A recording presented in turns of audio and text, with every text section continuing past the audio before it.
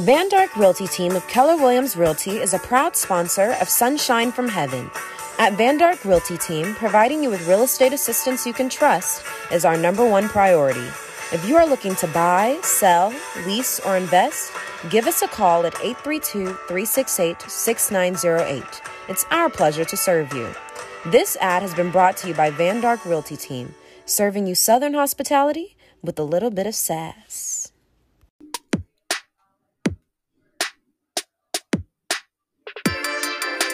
Welcome to another episode of Sunshine from Heaven, where the S-O-N is always larger than the S-U-N. Let's dive right in. Be blessed.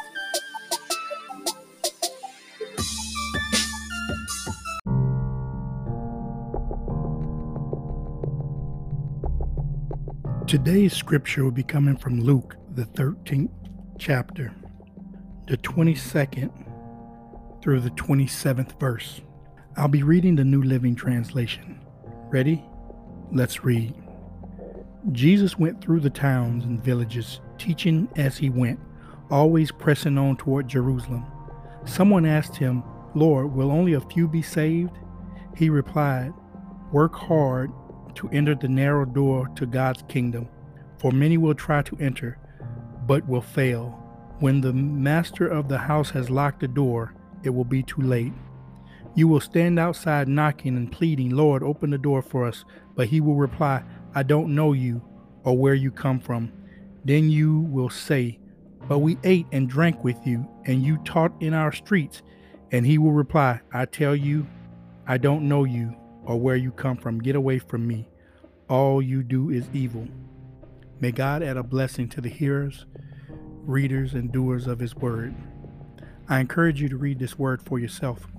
Here in the scripture, it's very clear that Jesus wants everybody to be saved. This is why he says he's pressing through the town and the villages, teaching as he went, and gave his disciples his message to teach even after he had gone, and even then sent back the Holy Spirit to aid in this teaching.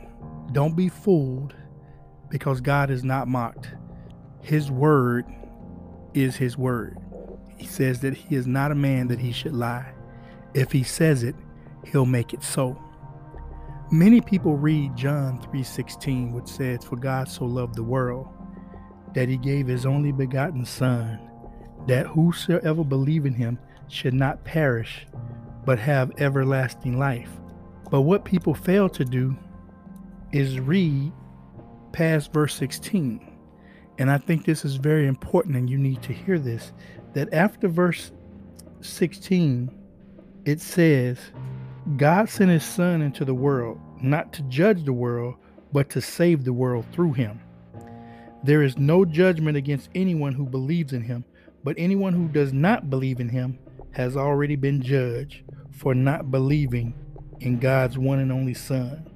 You will be exposed if you don't accept Jesus Christ as your Lord and Savior.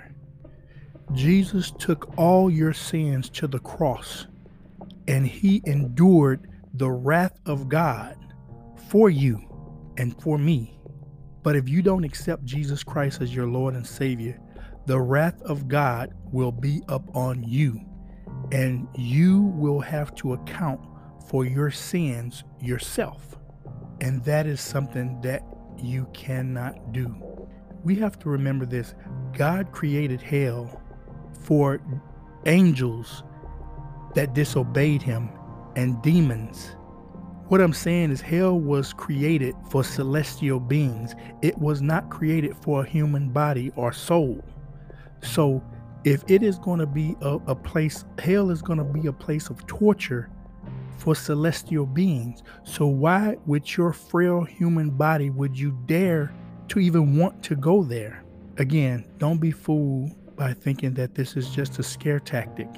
It is the punishment for not accepting God's Son, who gave his life so that we would have eternal life. Hell is real, and it's not a place for you.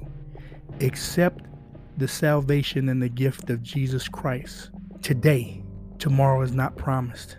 Romans 10:9 tells us very clearly that if you confess with your mouth, believe in your heart that Jesus died and rose with all power in his hand, you will be saved. Then you will begin to live the life. Again, being saved does not make you sinless, but it will make you sin less. Because when you want to make your Father proud by doing the things that are acceptable in his sight, you will begin to get a hunger for that. And you won't do this alone, because once you accept Jesus Christ as your Lord and Savior, he will endow you with the Holy Spirit to be that guide, to walk with you every step of the way. I pray that you open your heart and mind and receive the love and gift that God has given to you, so that when he locks that door, you'll be on the inside and not on the outside being told, get away, I don't know you. May God bless you and keep you this day. And remember, share a little SON shine. May God bless you and keep you.